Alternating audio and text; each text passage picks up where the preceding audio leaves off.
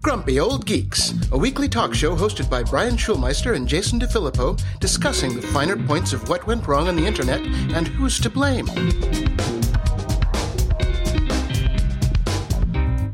Welcome to Grumpy Old Geeks. I'm Jason DeFilippo. And I'm Brian Schulmeister. Hello in Canada land. You still there? I am still here. I leave tomorrow. Today has been a cluster F. Yeah.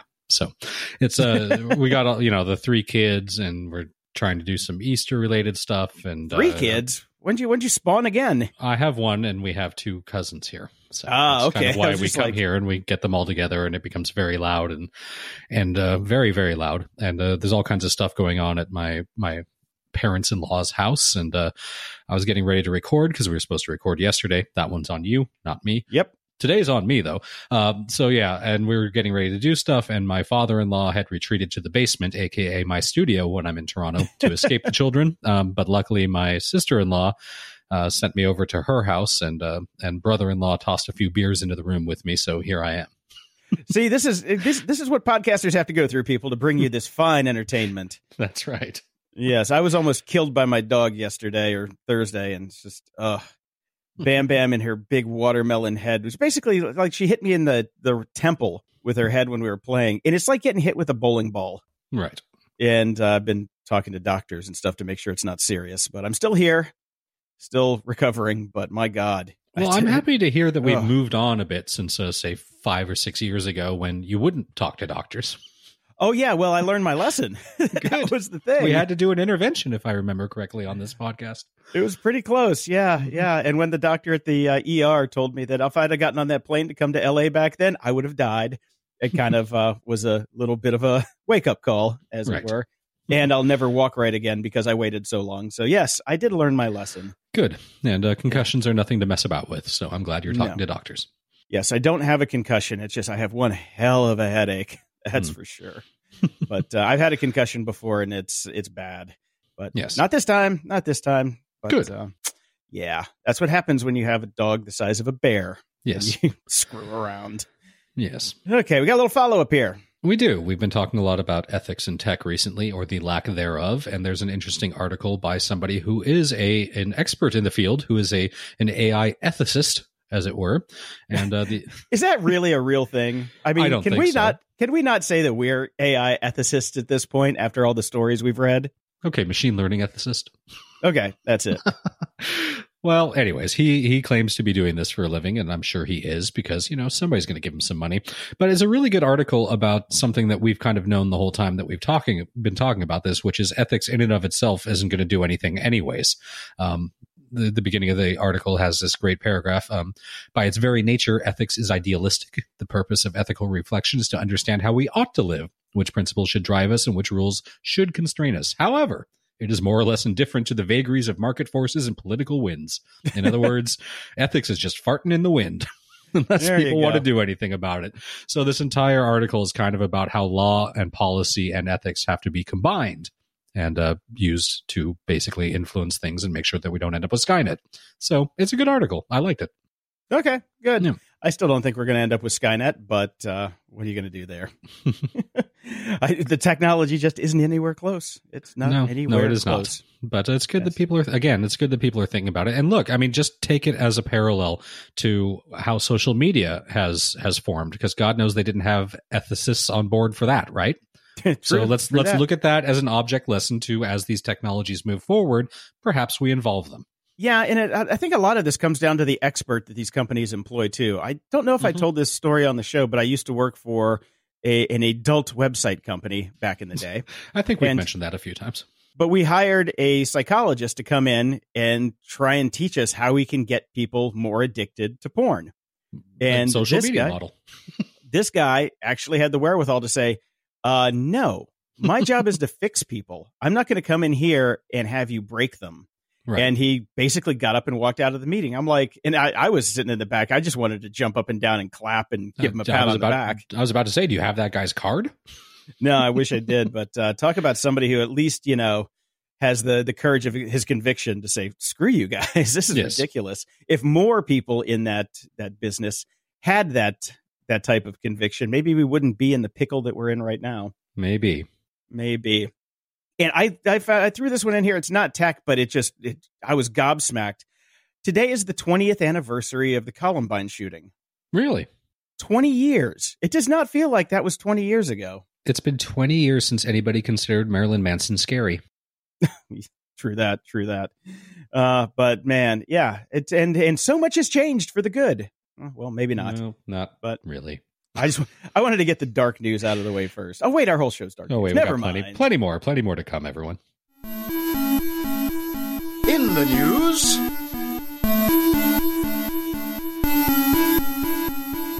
Now, we've been talking about the new copyright laws that the EU is passing, and I'm not going to get too into it again because we don't really have any new information than the last time we talked about it.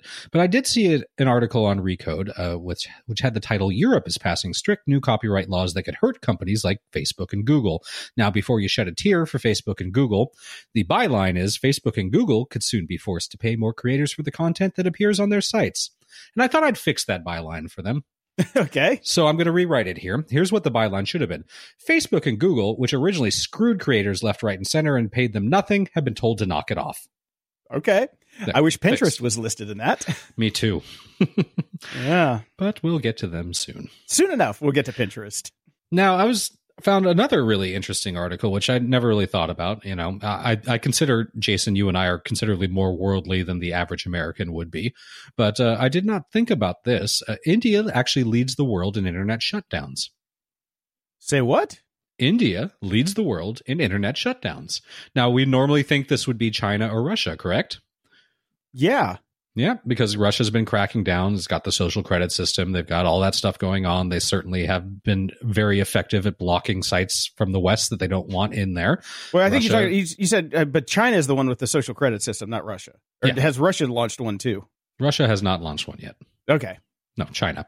And then Russia's been has their plan to unplug the country from the internet if they want to, and they've got their new fake news law that basically limits online speech for all of its citizens. But the surprising thing that we found out, according to the Software Freedom Law Center, which has a tracking system, there have been more than 300 reported shutdowns in India over the past 6 years, which is more than China, Russia, Iraq, Syria, Pakistan, the Congo, etc. So it's interesting because we think that this sort of thing only happens in authoritarianist countries like the United States, but no, it happens in democratic countries like India too. Oh, you can't get away from it. Nope. That's the way it goes. And I guess I could have put this in follow-up. This is a nothing story, but I thought it was funny. End the tyranny of Arial. Okay. What's wrong with Arial? Basically, every single site in the world looks the same, and everybody uses Arial and a handful of really boring fonts. And the author of this article is charging for the return of MySpace-like democratization of design. I can get behind that. I kind of can too. I actually really enjoyed the article. Now, this guy is very much more about custom fonts and things of that nature. He even says that, the main thing is the font. Remember back in the early days of the internet when you could recognize which friend was typing to you by which font that they chose? Yeah. That sort of thing, which we all can. But, we've talked about how boring the internet looks these days. And of course, we don't want to go back to MySpace and twinkly stars everywhere, but a little bit of customization would be nice. You and I have talked about that about all software recently. Like, where's our customization options? That used to be the best part of software. I think this all comes back to 1999. And I don't know if you remember when Basecamp launched. Vaguely, yes. Yeah, Basecamp it's used to be called 37 Signals, and they build, software. Yep. Well, back then they took on this approach that everybody just kind of copied. And I called it back then the blandification of the internet, because everybody kept doing that. And if you look at most of these templates now, they're all based on some of the original stuff that 37 Signals did back in the day. And, when we started, it was like, we were having fun. Everything was like, we tried to turn everything into a CD-ROM. That's right. We wanted to make it as interactive and cool looking as possible. Exactly. We wanted everything to be cool looking, not this like sterile, lots of white negative space and crap like that, and sans serif fonts. Yep. I still have 25,000 fonts on my hard drive.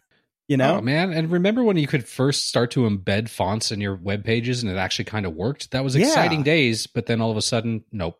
It never caught on. Everybody went to the Google Font Library, which has some decent fonts in there, but it's like, ew, really? Google is known for their design skills, as we all know. You might be right about it starting in 99, but the nail in the coffin was definitely mobile. As soon as we had to design for mobile as well as desktop, and nobody wanted to pay budgets for two different sites, that was it. Design was dead. Yeah. The phone has killed everything fun. It really has. It really has. Yeah. We need to go back to the old days. Except for the kids with their sexting. Apparently they enjoy that. Well, not Generation Z, but more on that next week. I got a study we're talking about next week. So, UK's porn block is going to start on July 15th. I've already sent an international telegram to get my porn card. Okay, there you have it. I'm kidding. Yeah, the UK's Department for Culture, Media, and Sport. Okay, culture. I guess sport could be, you know. I would define it more as sport than anything else. Yes, it's definitely. I suppose that's when you engage in it. But I mean, they call it sports when you just watch baseball too. That's true. Well, there are bats and balls in both, so there you go. Cricket. Yes, the government's controversial new porn block plans go into effect July 15th, which means you got to go get your porn card. Yep. Yay, porn cards. But if you don't want to do that, go to gog.show/VPN and get signed up with private internet access, and then you don't have to go down to the store and, you know, get your porn card, because that's all that it's used for. Every time that anybody walks in, they're like, "Can I have my porn card, please?" That's what it's going to be. I wonder if this will bring back magazines. Ooh, maybe this is the savior time to invest. Magazines. I'm going to go buy some dead trees right now. And speaking of streaming video images, video images, yes. I had some interesting facts about Netflix that I learned this week. Now, I knew obviously Netflix is the big monkey in the room, right? They're by far the biggest streaming media company out there. Oh, hell yeah. Until Disney Plus launches, anyways. True. But we've got some actual numbers, and I didn't realize this. 148 million paying users around the globe, up 26% from last year this quarter, in line with analyst expectations, and hence the rule of the world and how everything sucks. When you add free trials to active subscriptions, streaming company now has 155 million users globally, which is actually a surprising number of free trials versus active, because if you got 148 million, only a couple million free trials. So how big is that really?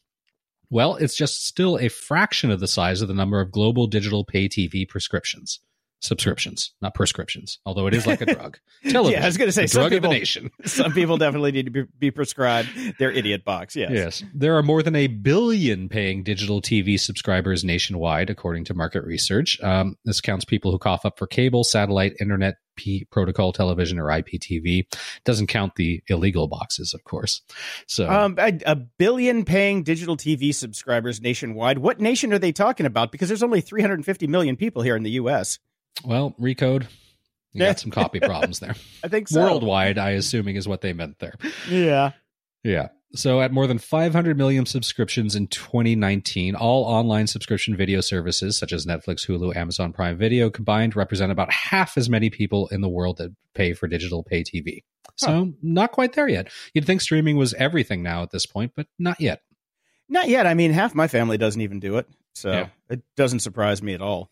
And a lot of people just aren't on that bandwagon. You know, we're at the bleeding edge, dude. That's right, man. It's been a long time since somebody literally called me bleeding because we have to pay for everything. I know. Hey, but we don't have to pay for Hulu now, and we get our MASH for free. That's true. Yeah. Speaking of not paying for things, let's talk about Pinterest for a second. Yes, our favorite. I'm so annoyed how well they're doing. Copyright thieving motherfuckers. Pinterest is up more than 25% in its first day of trading. So, is this basically the market telling us that piracy is profitable? Apparently. Interesting. Yeah. They closed now $24.40 is what they're doing. I still wouldn't invest in them. No. Yeah. And Chris Lockhead, friend of the show, over on Twitter, wrote, "The Pinterest founding story reminds us of the power of entrepreneurship. This is what's possible when a few people with a big dream get busy." So, of course, I had to reply to that. My dream is to avoid all copyright laws whatsoever. I have a dream. One day, everyone will be able to steal everything and put it up for free. Yes, and I said, when a few people commit copyright theft on a truly industrial scale, I think you mean, I'd punch every single founder of Pinterest in the fucking throat given the chance. This is me being diplomatic again. You know, I'm back. Obviously. The punching in the throat is very diplomatic. I'm sure that that forwarded your argument quite well. Well, Chris writes back, that's one point of view. And I said, if they posted the entirety of your books over and over again, I think you'd agree. Well, he hasn't replied yet. So, Chris, I'm waiting anxiously for your reply because... And by the way, Chris, it's not one point of view. It's the factual point of view. Yep. It is what the company does. Yes. At some point, we're going to have Chris on the show because I think we would have all of us would have a very lively discussion. I love Chris so much. So definitely check out his podcast. And he's over at Lockhead on Twitter. We'll have that linked in the show notes. But there is, with a big dream and get busy, stealing everything from everyone. And making it your business model. Yeah, they're a message board. Why is a message board public on the national stock? Why doesn't the Pirate Bay go public? Exactly. Oh, that's same right, because we're just using model. images. Right. Yeah, same business model. Mm-hmm. Exactly the same business model. We steal shit and give it to you, and you don't have to pay for it. Yep. So, fuck Pinterest in their fucking eye hole. All right. So let's end with a chuckle. Okay. The Mueller report came out this week, and we're obviously not going to get into that because that is not in our purview. Well, it will be in our purview because that's my next at the library. Oh, good, because I really do want to talk about it, but I'm not ready to talk about it yet. It's 440 pages. It's going to take me till next week to finish reading it. Well, you got a PDF of it. Yes. Guess who didn't? Congress? Congress did not get a PDF of it. They did not get anything of it. In fact, they got CD-ROMs of it, and they had to find PCs that actually have disk drives on them because very few do anymore. They could have just gone to the New York Times and downloaded it there, which I bet a lot of them did. But still, this is pretty funny. I just love this. They passed out CD-ROMs, and luckily the House Judiciary staff was prepared in the case of the fact that they found one computer with a working CD-ROM drive. Oh, God. So good. I can't even. Look, we've been saying all along the law is and our government is so far behind on technology, but I didn't really realize it involved hardware too. Yeah, I was surprised it didn't come on like, a 5.5 inch or 5.25 inch floppy. Can you imagine they all had to go down to the nuclear silos where they still have those? We got to go read the report down in the silo. You got some guy in Mueller's office with a hole punch, trying to do the double density discs to make them bigger. It doesn't fit. Punch the hole. Punch the hole. Punch the hole.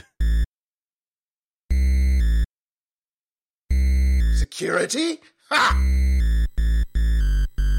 We're not back this week with Dave Bittner from the Cyberwire podcast. Dave was having an off day, as I was on Friday. So when we punted the show, Dave was just like, "Oh, that's good. Me too. So does that mean we could say screw Maryland? Fuck Maryland in its eye hole too, like Pinterest. Maryland is the Pinterest of the United States. I'm just kidding. Save your tweets and emails. I'm sure it's lovely. You can go have all the Guinness Blonde you can drink in Maryland. We will be rejoined by Dave Bittner next week and make all of our apologies to Maryland. Exactly. And check out the Cyberwire podcast and the Hacking Humans podcast that he hosts with Joe Kerrigan, because we do like those shows. Yep. Anyway, so let's move on. We got a couple quick stories just to burn through it here. Unsurprisingly, and actually maybe this is a good thing that Dave Bittner didn't join us this week, because I saw on the Twitter sphere thingy that somebody had asked him and copied us on it if he was sick of talking about Facebook every single week on the segment. And he said, "Yes, I am." Well, he's not here now, so he doesn't have to. So he doesn't doesn't get a voice in it. Shocking. Facebook fucked up again. Now, This isn't a new F-up. This is the last month F-up when they announced that they had stored hundreds of millions of user passwords unencrypted on its servers. At the time, it said that there were tens of thousands of Instagram passwords also stored that way. What they actually meant, apparently, was not tens of thousands, but millions. Mm-hmm. Millions of Instagram passwords along with the millions of Facebook passwords. Oopsies. That's what happens. So, they pointed out, again, that there was no evidence of abuse or misuse of these passwords. One can argue that storing them that way is abuse and misuse of those passwords, but, it is what it is. Yeah, are we even surprised anymore? Do we even care anymore? No. In fact, I'm just going to start listing my Facebook password at the beginning of every podcast, because I might as well. Yeah. I'll change it every week, but right now it's 17432 exclamation bang bang bang 974312 ABC. ABC. ABC. Easy 1, 2, 3. Boo boo. Oh, I'm not allowed to sing Michael Jackson anymore. Shit. No. Oh, man. Over at the New York Times, Dave actually posted this story for us to talk about. And it's, we built a legal facial recognition machine for $60. Mm-hmm. It's a fascinating read. These guys basically went out, found some live webcams that were open to the public, downloaded a bunch of video, and then ran it through Amazon's recognition. And, found one guy who was picked up because they only use publicly accessible images to train. And they found like everybody that works around that spot in New York and then trained the AI with it. And they got this one dentist, which was pretty cool. And he agreed to come in and be part of the article. And it was a really fun read. It kind of makes me want to do this now. I want to try it. I've got enough security cameras around here. My God, I can do this all day long.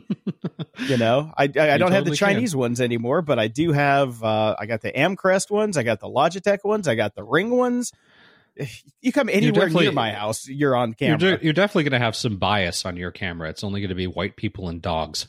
That's actually kind of it. Yeah. In my neighborhood, absolutely.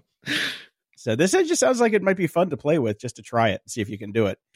Because, it's easy to find everybody on Facebook in the neighborhood because people post stuff publicly. So why not? Why not give it a go? Oh, right. Time, and I'm not getting paid for it. Screw that. Never mind. There's that. Yep. By the way, the cool thing about this beginning of this story is, again, New York Times doing the cool interactive stuff at the beginning of the articles. It's cool to see them like actually going the extra mile. I don't know if they used Arial or not, but they probably did. Probably. But these are fun articles. The next one is Tracking Phones. Google is a dragnet for the police. And it's a long article that goes into the fact that Google has given a lot of cops access to your location data. And, oh, shocker, sometimes the police arrest the wrong person. Who would have thunk? Who would have thunk it? Who would have thunk it? I mean, I often get the wrong result in my Google search, so why shouldn't why shouldn't the Google search turn up the wrong criminal? You know what we need? We need facial recognition and location tracking from DuckDuckGo, and give that to the police. Except it's kind of against DuckDuckGo's policies. True. That's why we like DuckDuckGo. Except the search results suck. Except for the search results. Oh, the internet giveth and taketh away. Oh, ain't that the truth? I'm going to wrap up my stint in Canada with a pro-Canada report here, or at least an article, Filling the Cybersecurity Void. Now, we all remember the Equifax breach, which how many people went to jail for that? Oh, wait, none. Zero. Yeah. 0 people went to jail. How many companies have suffered because of this? Thousands. 0. Our companies have. Yeah. 146 million people were affected. We all got our free, week of some bullshit service that tracks our credit for us. That they actually made money on, by the way. That they made money on. Yeah.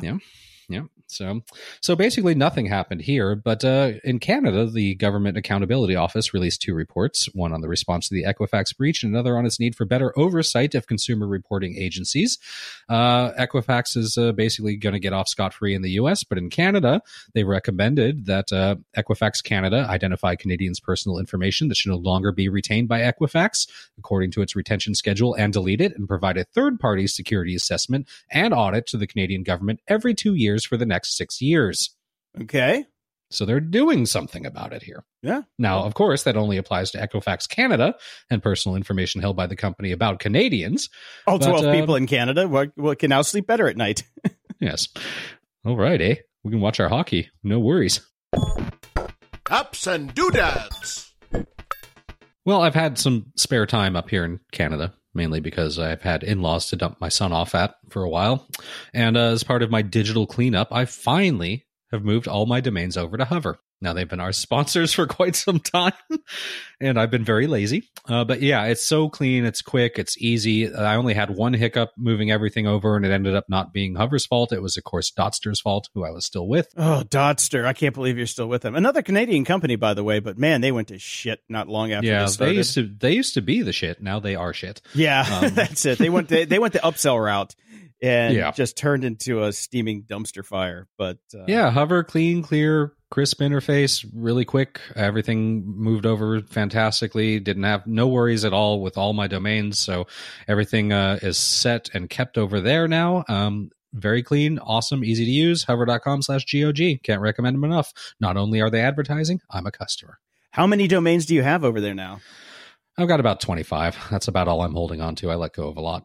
Yeah, I think I still got like 60, I think. Yeah. But the nice thing about Hover is the more domains you have, the cheaper renewals are. Mm-hmm. It was just really nice because once you hit that 50 threshold, it's like they knock off like 20% on your renewals on some domains. Yeah, that's not going to get me to buy a bunch of stupid domains, though. I get drunk a lot, so I always buy dumb domains. It's like your crack.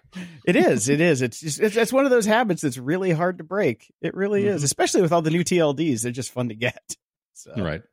And I want to talk about private internet access for a second, since we don't have a sponsor for this episode. We want to let you guys know that private internet access is the VPN that we recommend.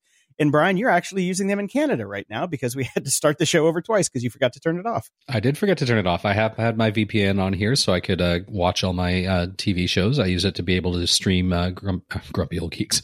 I wish we were as popular. Game of Thrones over my US HBO account. And it's been very helpful while I've been here. While I've been here, I've also got it set up on the in-laws and the sister-in-law's house and everything like that.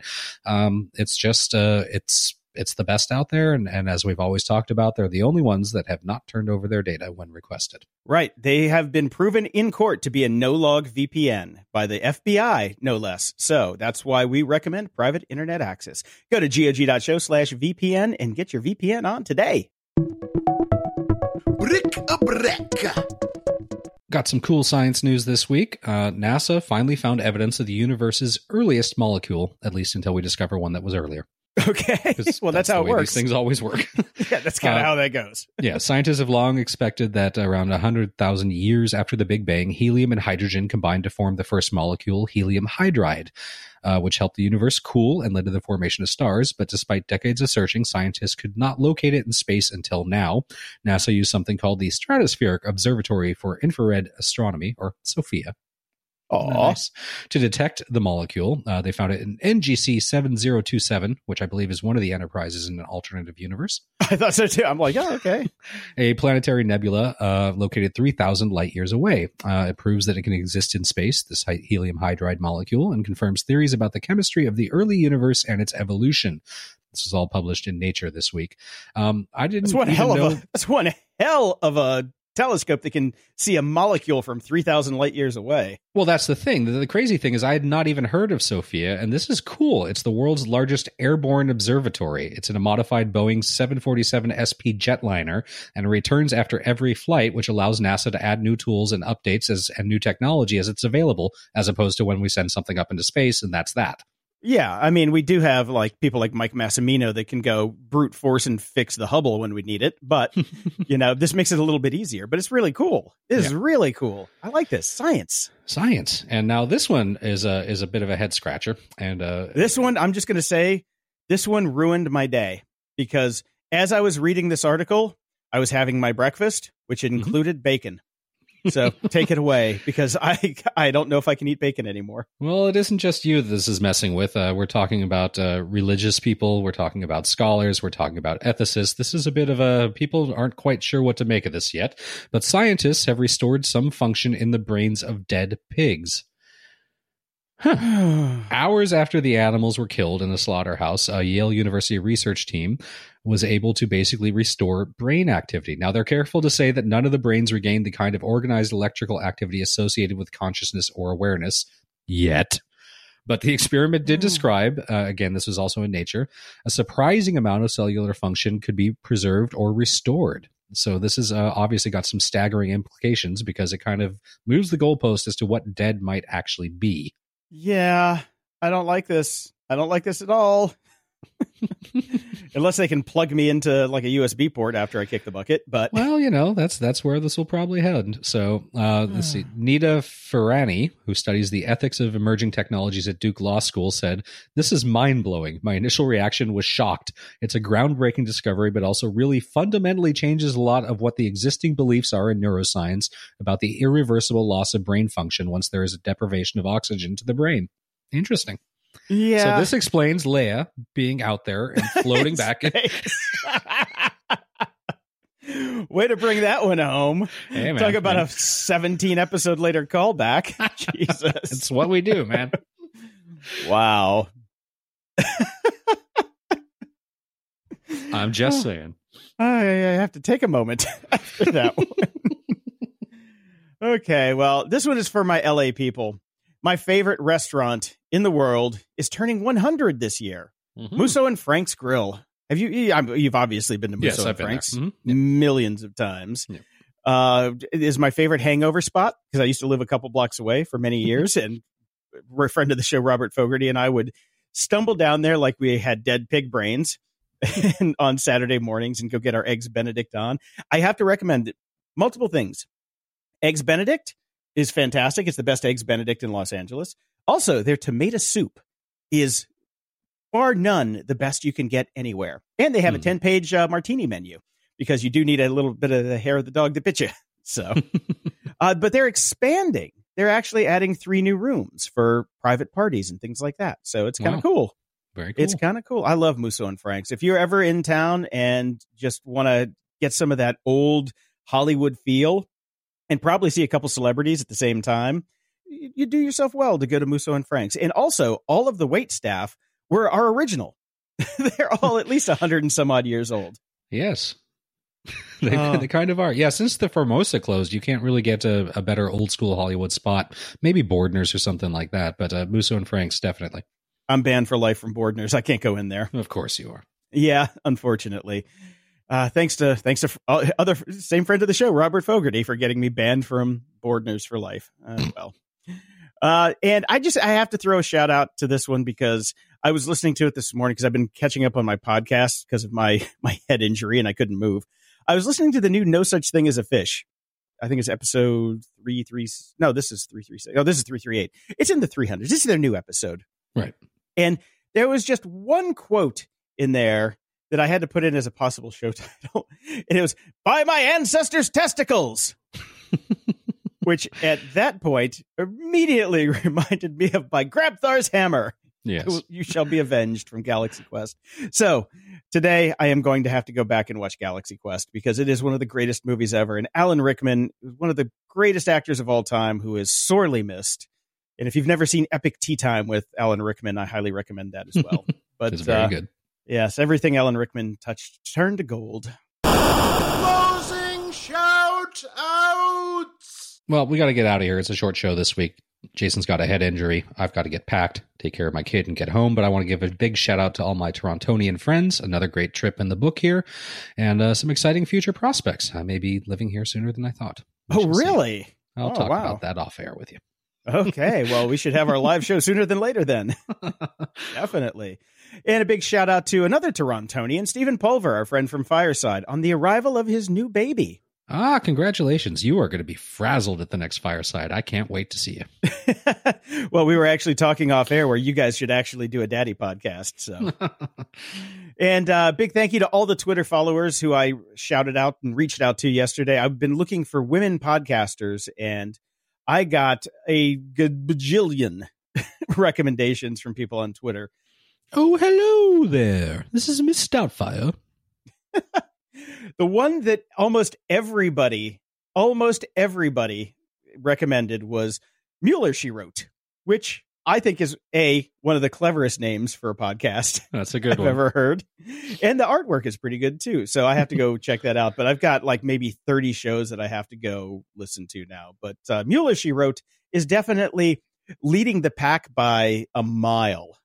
So got to check that one out.